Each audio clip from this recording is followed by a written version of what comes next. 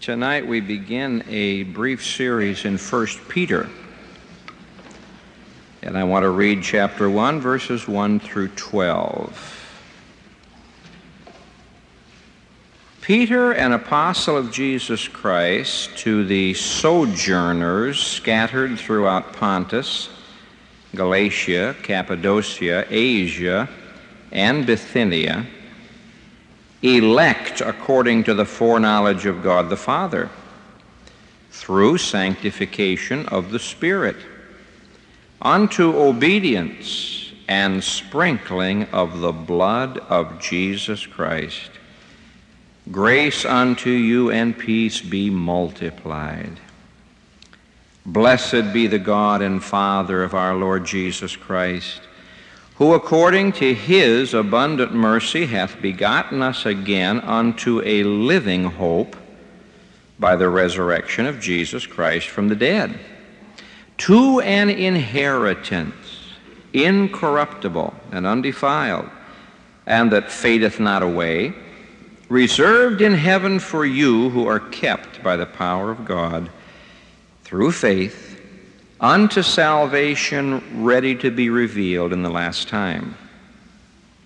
In this ye greatly rejoice, though now for a season, if need be, ye are in heaviness through manifold trials, that the trial of your faith, being much more precious than of gold that perisheth, though it be tried with fire, might be found unto praise and honor and glory at the appearing of Jesus Christ, whom, having not seen, ye love, in whom, though now ye see him not, yet believing, ye rejoice with joy unspeakable and full of glory, receiving the end of your faith, even the salvation of your souls, of which salvation the prophets have inquired and searched diligently, who prophesied of the grace that should come unto you, searching what manner of time the Spirit of Christ who was in them did signify, when he testified beforehand the sufferings of Christ and the glory that should follow, unto whom it was revealed that not unto themselves, but unto us they did minister the things which are now reported unto you by them that have preached the gospel unto you with the Holy Spirit sent down from heaven, which things the angels desire to look into. If we were to read this entire letter tonight, we would find that Peter is talking about suffering. This is a letter of encouragement. He's writing to Christians who were scattered in various parts of the world, and he's writing for the purpose of encouragement. Now, we need encouragement these days. It doesn't take much to discourage some of the saints. But even the strongest Christian has his days when he's just a little bit discouraged. Now, as far as the world was concerned, these people weren't very important. He calls them strangers or sojourners, resident aliens. Here were people who had no permanent home. And I can just see their friends and neighbors saying, we feel sorry for you people. You're Christians. You just don't have any permanent home. You're really strangers in this world. And they were scattered. They were scattered throughout these different provinces. And so here we have sojourners who are scattered, who are suffering. In verse 6, they were in heaviness through manifold trials. Over in chapter 3, beginning about verse 13, he talks about having to submit themselves and the way people were lying about them and falsely accusing them.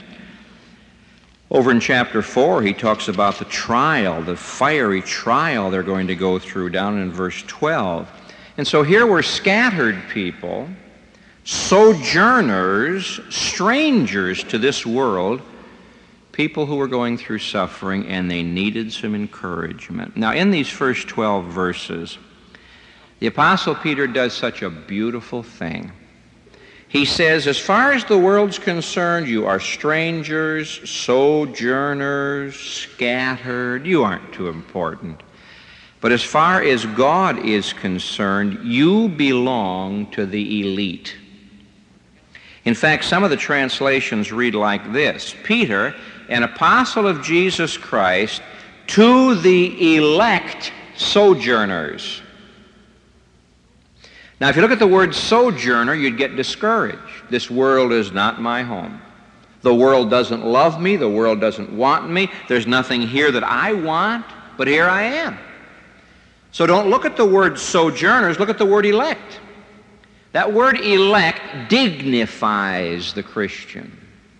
We belong to God's elite. We are God's special people.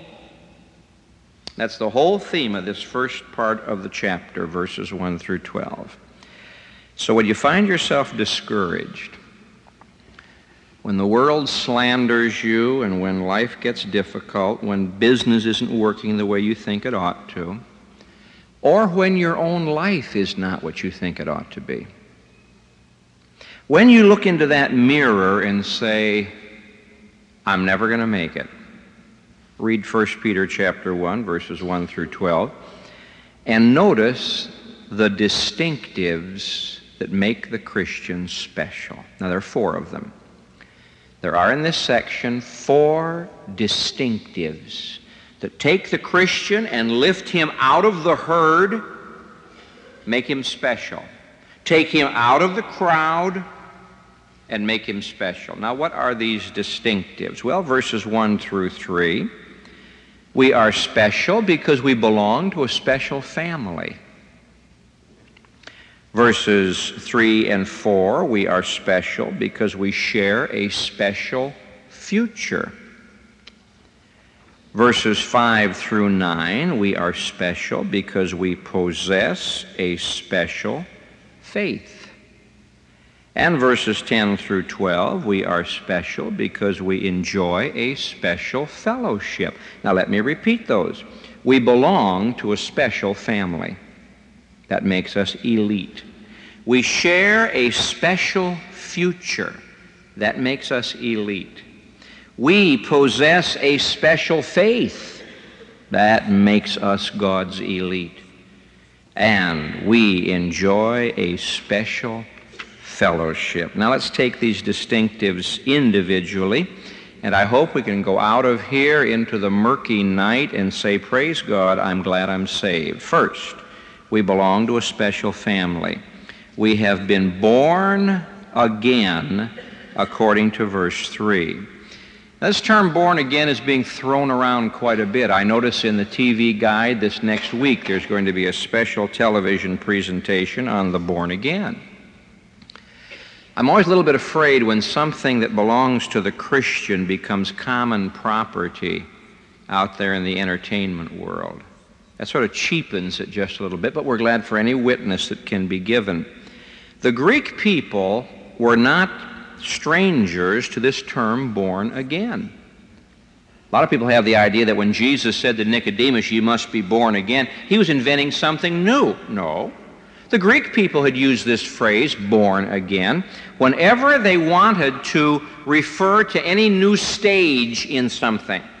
When there was a change in the seasons, nature was born again. When a child moved into a new stage of life, such as from childhood to adolescence, he was born again. Whenever there was a change politically and the nation moved into a new phase of history, they said the nation has been born again. The phrase born again carries with it the idea of change, something new. And you and I have been born again. We belong to a special family. Now, Peter explains the process to us in verse 2. Look at it. God the Father is involved, elect according to the foreknowledge of God the Father. You can't be born without a father. God the Spirit is involved through sanctification of the Spirit, and God the Son is involved unto obedience and sprinkling of the blood of Jesus Christ. A man said to me one day, I don't know why you people emphasize the Trinity. Well, we have to emphasize the Trinity because our salvation depends on it. We have to emphasize the Trinity because all of the revelation of Scripture depends on it. Here we have God the Father and God the Spirit and God the Son all involved in this marvelous experience of being born again. You see, Peter is not telling unsaved people how to get saved. Peter is telling Christians how they got saved. He's not explaining salvation to unbelievers, trusting they'll believe. He is explaining salvation to believers. You would not understand your own physical birth if somebody didn't explain it to you. And Peter says, I want you to understand your spiritual birth. How did all of this come about? Number one, elect according to the foreknowledge of God the Father. Now, you cannot separate election and grace. He had said up here, grace be unto you, peace be multiplied. You can't separate those. My God and your God is light. He's holiness. And he could condemn everybody and nobody say a word. God is love. And in his love, he might want to save everybody. But if everyone is saved, what about his holiness? If everyone is condemned, what about his love? What is it that resolves the theoretical conflict between a holy God who judges sin and a loving God who forgives sinners? The grace of God. And the grace of God means that God in his grace chooses before the foundation of the world some to be saved. Now at this point someone looks at me and all of the arguments, all of the problems stem up. But may I remind you that the entire Trinity is involved in salvation. Election is not a detriment to salvation. It's an encouragement to salvation. If you're here tonight and you're not a believer, I don't know if you're among God's elect or not, but I do know this, Jesus died for you. I do know this, God is not willing that any should perish. I do know this, God who will have all men to be saved. And I do know this, he's commanded me to give the invitation to every sinner. As far as God the Father is concerned, I was saved when he chose me in Christ before the foundation of the world, but it took more than that. As far as God the Son is concerned, I was saved when he died for me on the cross. As far as God the Holy Spirit is concerned, I was saved on May the 12th, 1945, when the Spirit of God put all of this together, convicted me, and I believed on Jesus Christ. And then I discovered I was chosen in Christ before the foundation of the world. It's a beautiful picture here, chosen by God the Father.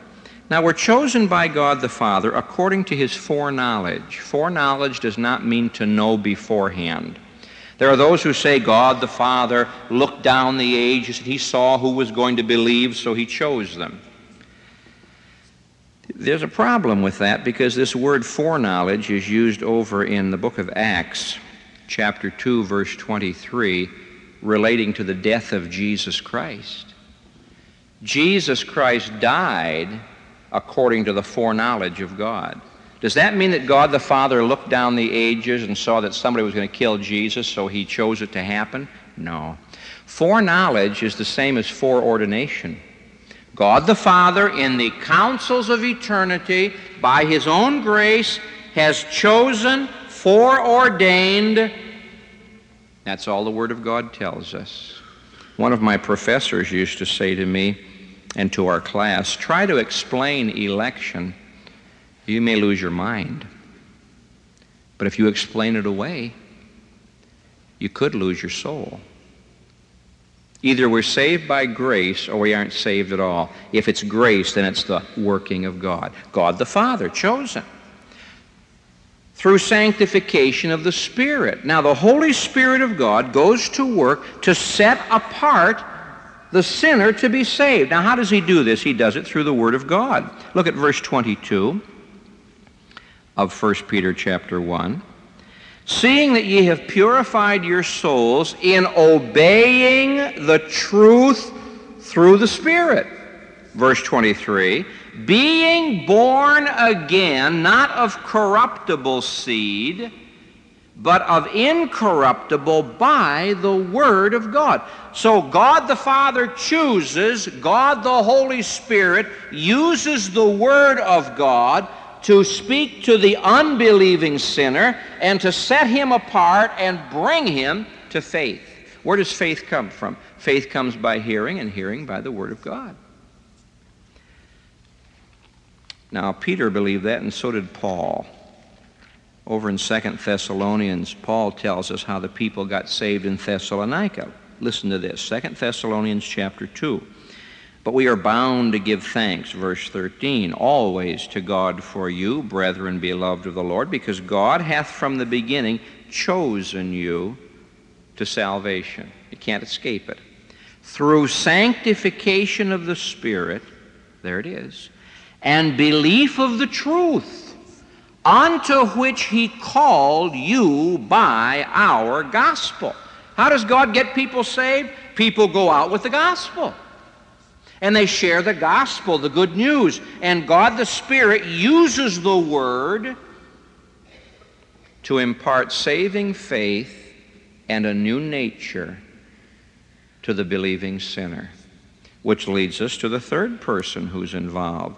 Chosen by God the Father, set apart by God the Spirit, unto obedience. Now, what does that obedience mean? It means the same thing it says in verse 22 of 1 Peter 1, saying you have purified your souls in obeying the truth. Did you know that the unbelieving sinner is a rebel? God doesn't suggest that we repent. God doesn't hint that we repent. He has commanded men everywhere to repent. And the sinner who says, I will not believe, is disobedient. But the sinner who is convicted by the Spirit of God, enlightened by the Word of God, believes he is obeying the truth. Unto obedience and sprinkling of the blood of Jesus Christ. It costs something for us to be born again. Our Lord Jesus Christ had to die. His death is given in verse 2. His resurrection in verse 3. Unto a living hope by the resurrection of Jesus Christ from the dead. The cost of our salvation. What did it cost God the Father to choose me? What did it cost God the Spirit to sanctify me, set me apart? What did it cost God the Son to make this possible? He had to die. Now, salvation is free, but bless your heart, salvation is not cheap. And the person who says, I will not believe, is not only disobedient to the Holy Spirit, he is walking on the blood of Jesus Christ. That's why rejecting Jesus Christ is such a serious thing. You know, sometimes we witness to people as though, well, take it or leave it. If you leave it, so what? Oh, no. It's dangerous to play with the gospel invitation, and it is deadly to reject it. Now, what happens when we believe on Jesus Christ? We're sprinkled by His blood. In the Old Testament, you find the sprinkling of the blood in 3 cases. Number 1, the nation was sprinkled with the blood of the sacrifice when they were entering into their covenant with God. When they became a holy nation, they were sprinkled with the blood of the sacrifice. 2, the priests were sprinkled. When a man was made a priest, he was sprinkled, the blood was applied to his body. 3, the lepers. When a leper was cleansed, he came to the priest, and the priest spent a week examining him. Finally, he says, you're clean, and he sprinkled him with the blood. That's what happens when you're saved. I came to Jesus Christ as a citizen of this world. I didn't belong to any holy nation. And when I trusted Him, He sprinkled me with His blood, and I became a citizen of heaven. I came to Jesus Christ. I was not a priest. I was an outcast. I couldn't offer any worship or spiritual sacrifices to please Him. But when I trusted Jesus Christ, He said, I'll make you a priest. And He sprinkled me with His blood. I came as a leper. Not a cleansed leper either. I came as a leper. I came as a moral leper, a spiritual leper. I was dying. I was in a living death. And He sprinkled me with His blood and made me one of His children. Peter must have had this in mind, because over in chapter 2, he talks about this. In verse 5, ye also as living stones are being built up a holy priesthood. So we're a priesthood.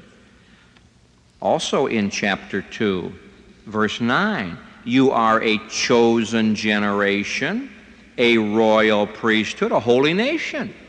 So when you trust Jesus Christ as your Savior, this is the result of being chosen by God the Father, set apart by God the Holy Spirit, who uses the very word that I'm preaching, and you're sprinkled by the blood of Jesus Christ. We belong to a special family. Now that makes us elite, chosen, set apart, sprinkled by the blood of Christ. No Christian ever has to walk around with a sad expression, his head down, his chin dragging, saying to himself, oh, how terrible, I'm a Christian. The way most of us live, that's our attitude.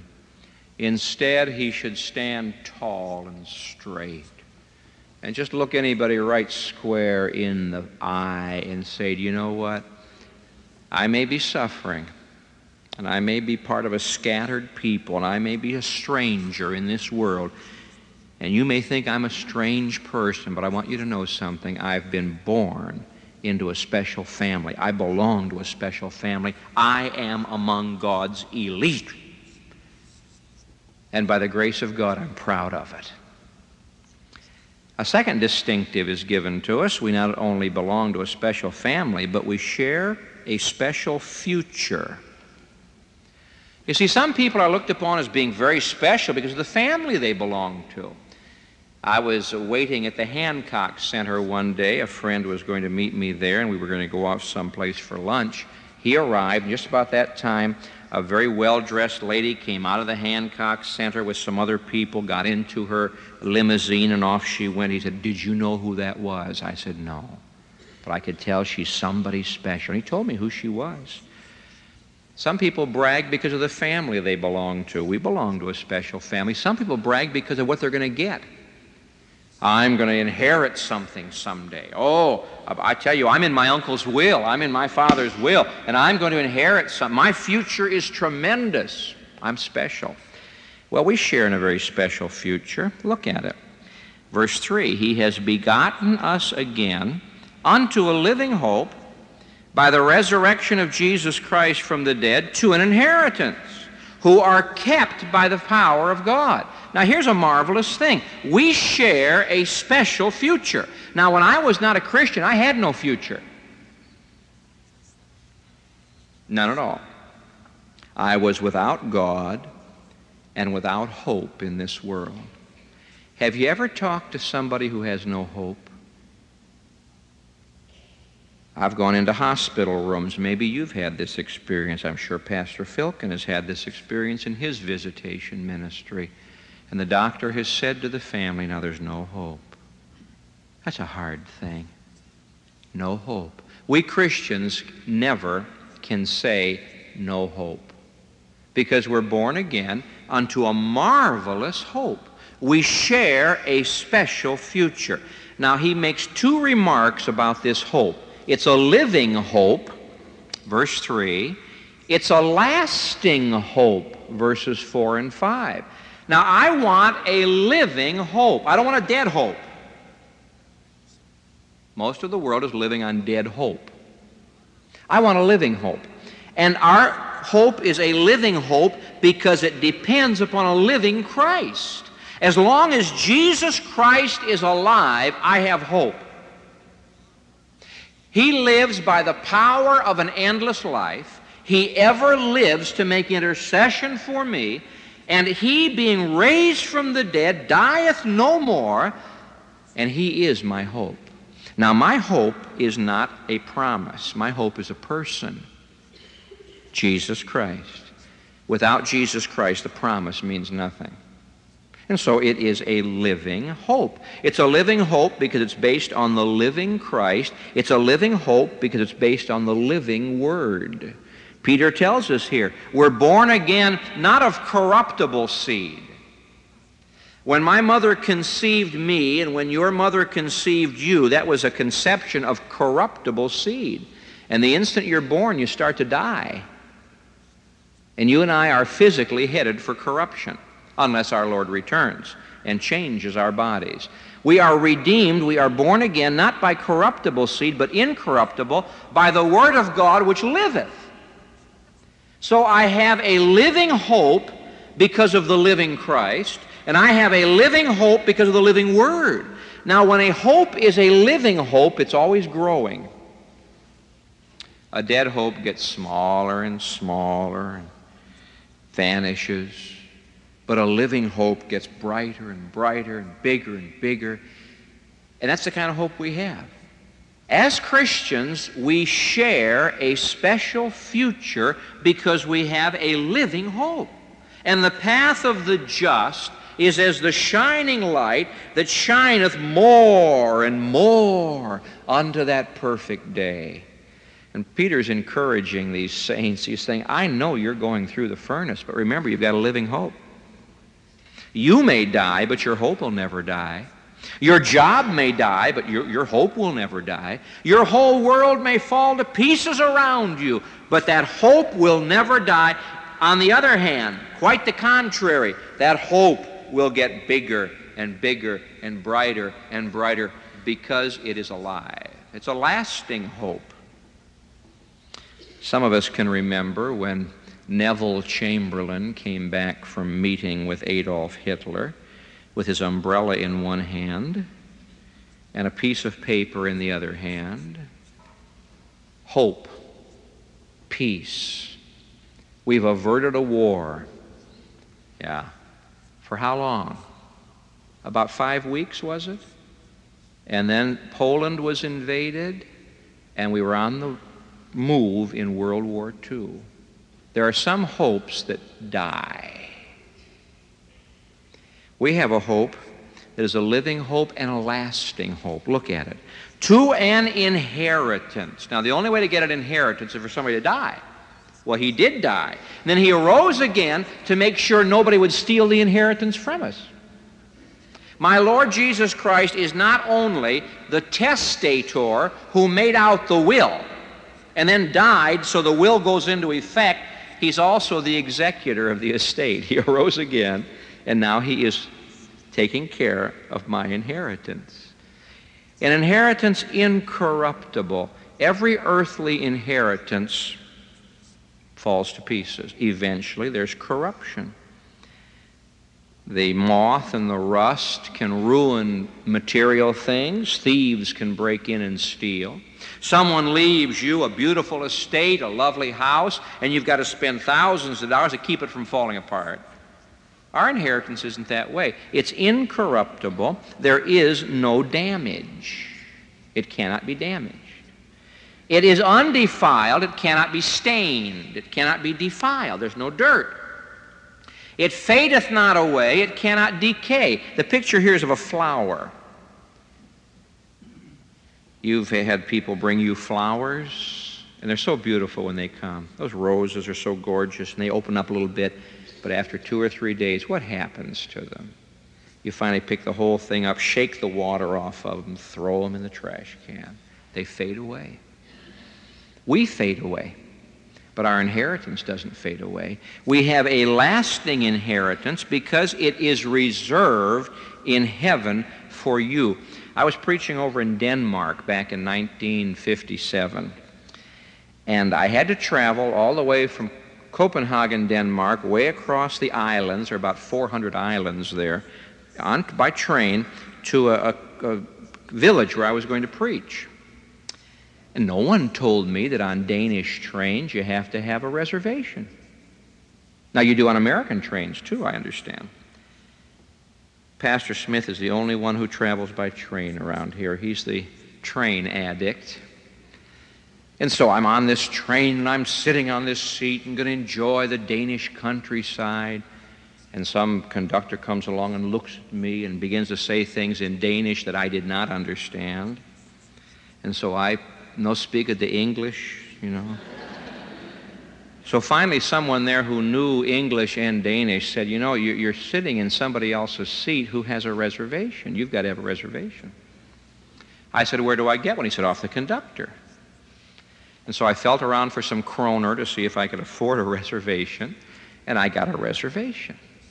It's a marvelous thing when you're going to a concert or going to a ball game just to relax and say, I've got a reservation. I arrived at a motel one morning about 1:30 in the morning, and the reservation had not been covered. You know, she said, I'm sorry, if you'd have been here at 6 o'clock, we could have let you in, but that room is gone. 1:30 in the morning. Now, the inheritance that I have in Jesus Christ is reserved in heaven for us who are kept. You say, oh, it's a marvelous thing to have the inheritance. It won't fail, but I may fail. Oh, no. Jesus Christ cannot throw you out of His will. I'm glad I haven't had any relatives, and I don't know of any now that would do it, who kept holding the will over my head. You better be good. You better do this. I'll cut you out of my will. Our Lord will never do that. He says, not only am I keeping the inheritance for you up there, I'm keeping you down there. We are kept by the power of God. We're not kept by ourselves. When we put faith in Jesus Christ, the power of God goes to work in our lives, and we're kept. We're preserved. We are reserved. It is a lasting hope. Now, we've noticed that we belong to a special family. That makes us elite, and we share a special future. We don't have to worry about the future. But there's a third distinctive of the believer, verses 5 through 9. He possesses a special faith. I've had people say to me, oh, I wish I had faith. You've heard that, haven't you? Oh, I wish I had faith. You know what the answer to that is? You do have faith. Everybody has faith. The only difference between my faith and the faith of an unsaved neighbor is what we're trusting. Everybody's got faith. A little baby's got faith. Put a pacifier in the baby's mouth. That takes faith. The baby doesn't know what it is. Feed the baby some kind of food takes faith. Our dear little children have faith. They trust us. Everybody's got faith. The difference is that a Christian has put his faith in Jesus Christ. Now, we possess a special faith. It's a faith that can be trusted, and it's a faith that can be tested. That's a good kind of faith to have. It's the faith that can be trusted, who are kept by the power of God through faith. That word kept is a military term. Who are guarded as if by soldiers. Now, the Bible does say, keep yourselves in the love of God. It doesn't say keep yourself saved. Keep yourselves in the love of God, the way children, by their obedience, keep themselves in the love of their parents. It does say keep yourself from idols. It does say you'll keep yourself from the wicked one. But it never says keep yourself saved. It says unto Him who is able to keep you from falling. I am the Alpha and the Omega, the beginning and the ending, being confident of this very thing, that He that hath begun a good work in you will perform it until the day of Jesus Christ. So it is a faith that can be trusted because we are guarded, who are kept by the power of God through faith. Literally it says, having once and for all been kept. The tense of that verb is you have been kept, you are being kept, you always will be kept. Which sort of hints to me that a truly born-again person cannot lose his salvation. We possess a special faith. It can be trusted. Why can it be trusted? Because we're kept by the power of God. We are not kept by our own power or by the power of a church or by the power of sacraments or ordinances or ceremonies. We're kept by the power of God. Why are we being kept? Because He has something marvelous in the future. through faith unto salvation, ready to be revealed in the last time. I have been saved from the guilt and the penalty of sin. It's all settled. I am being saved from the power of sin. He talks about that later on. Thank God one day we shall be saved from the very presence of sin. That's the salvation he's talking about. Waiting for the adoption, that is the redemption of our bodies. So it's a faith that can be trusted. Can your faith be trusted? There are a lot of people who are trusting a faith that can't be trusted. Our faith is special because it can be tested. A lot of folks have the idea Christians don't go through any problems. Look at this. In this ye greatly rejoice, though now for a season, if need be, you are in heaviness through manifold trials. But you go from heaviness to happiness. Verse 8, joy unspeakable and full of glory. Now, only a Christian can have heaviness and happiness at the same time. Only a Christian can have sorrow and joy at the same time. Only a Christian, because of his faith, can go through the furnace and praise God. You know what he's saying here? He's saying our faith can be tested. Don't be afraid. We have a faith that has passed every test. Now, God always tests your faith. He tests my faith. He called Abraham and said, Abraham, you go to a land I'm going to show you. Abraham said, all right, I'm going to go. So he went, no map. He marched right off the map. There was no place for him to know where he was going. He got there and discovered the place was hungry. It was a famine. His faith was tested. Along came Lot one day, and Lot caused trouble. Abraham's faith was tested. God said, Abraham, I'm going to give you a son. He waited and waited and waited. His faith was tested. Finally, when Abraham did get the son was grown, God said, Abraham, why don't you take that son now and lay him on the altar? His faith was tested. A faith that can't be tested can't be trusted. You say, oh, I don't know why I'm going through these difficulties. I'll tell you why. God's testing your faith. You say, but God knows me. That's right, but you don't know me. And you don't know you. And you don't know God. I don't know God as I should. And so as I go through these difficulties, I am learning what my faith is like. I am learning what I am like. And best of all, I'm learning what He is like. It's a faith that can be tested. He compares it to an assayer who takes ore. Back in the gold rush days, a fellow would be digging away and he'd find what looked like gold ore. It might be fool's gold. And he takes this ore down to the assaying office. He says, you test this ore. And so that ore is tested, and then out comes the report. Now what Peter is saying is this: the report is worth more than the ore. Because the report says, hey, there's more wealth back there. Now, our faith is tested. God puts us through the refining furnace. God takes the dross away from us. God purges us. Our faith is tested. And then when we come through, the trial of our faith is much more precious than the trial of gold, because the gold perishes. But when you've been through the trial and your faith has stood the test, that is worth more than everything. Because then you can face the next trial, and you can always trust God. And the result of it is joy unspeakable and full of glory. Would you connect verses 8 and 9 in your Bible? Believing, receiving. Believing, receiving. That's the way it works. Suffering, believing, receiving. We possess a special faith. And Peter tells me in verse 7 that the best part of the test is not here. Oh, we know. We get joy unspeakable and full of glory. As we go through the trying of our faith, our muscles grow, we have joy, we rejoice, we are refined. That's not the best part of it. Might be found unto praise and honor and glory at the appearing of Jesus Christ. It will be worth it all when we see Jesus. And somebody here tonight is saying, oh, I'm going through it, I'm going through it. I don't know what I'm facing. God is trying me. Well, it's going to mean blessing to us here.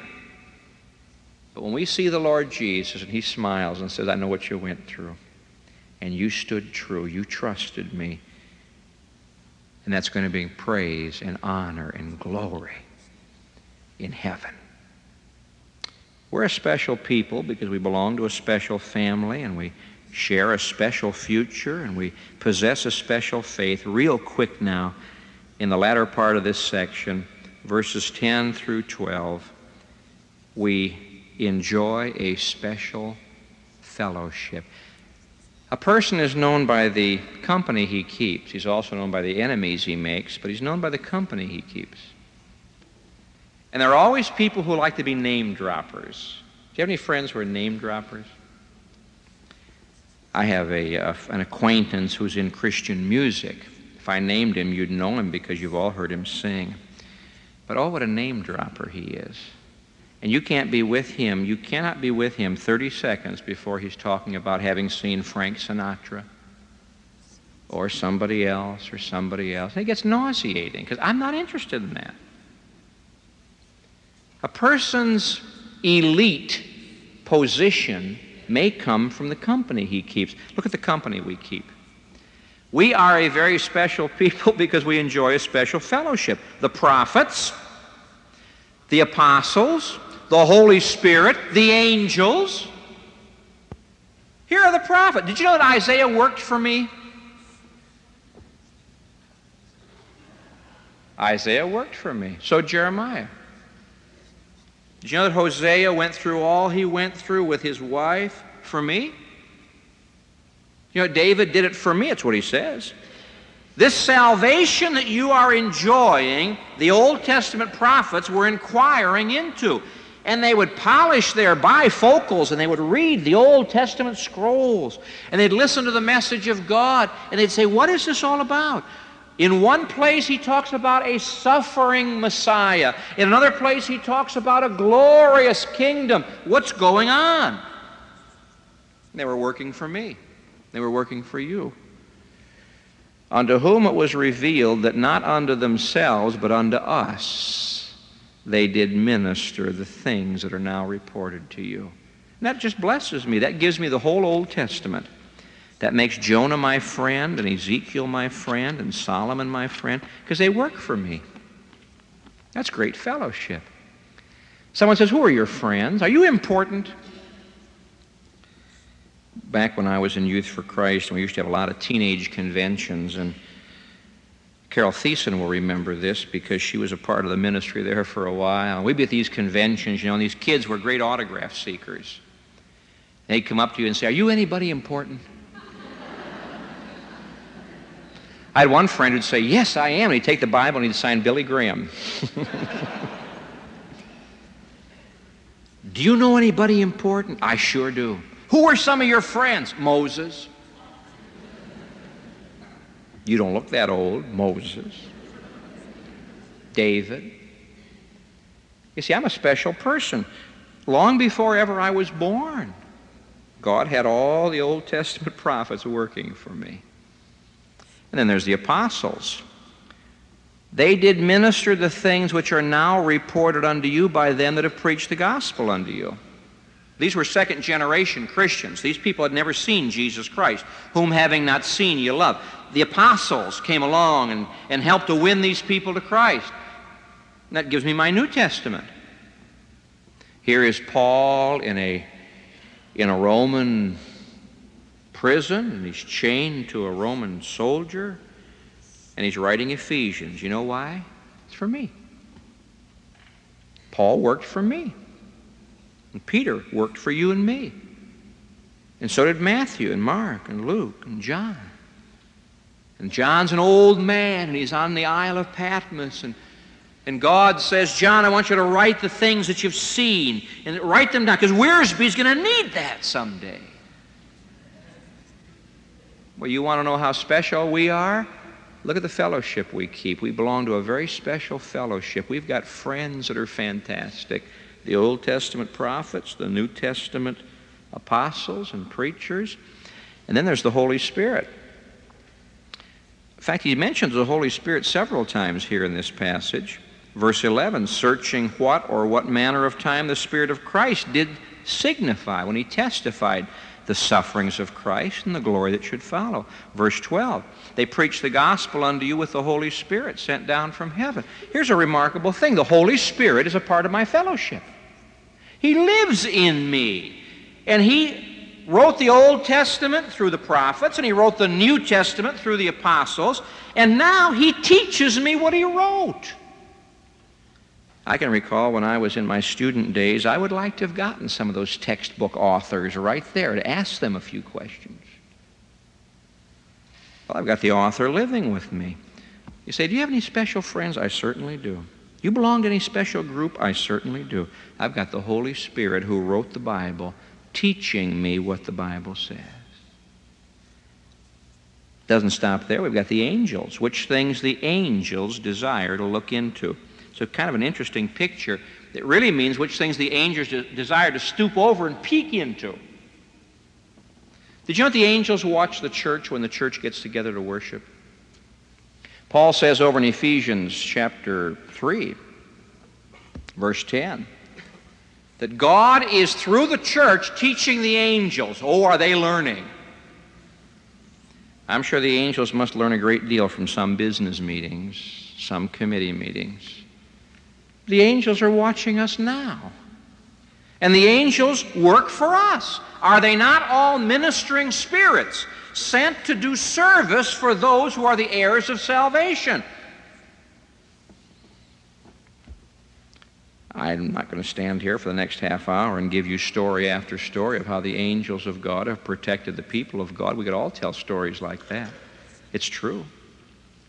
Oh, the world laughs at this. The world says we're crazy, but we aren't crazy. We belong to a special fellowship, the prophets and the apostles and the Holy Spirit and the angels.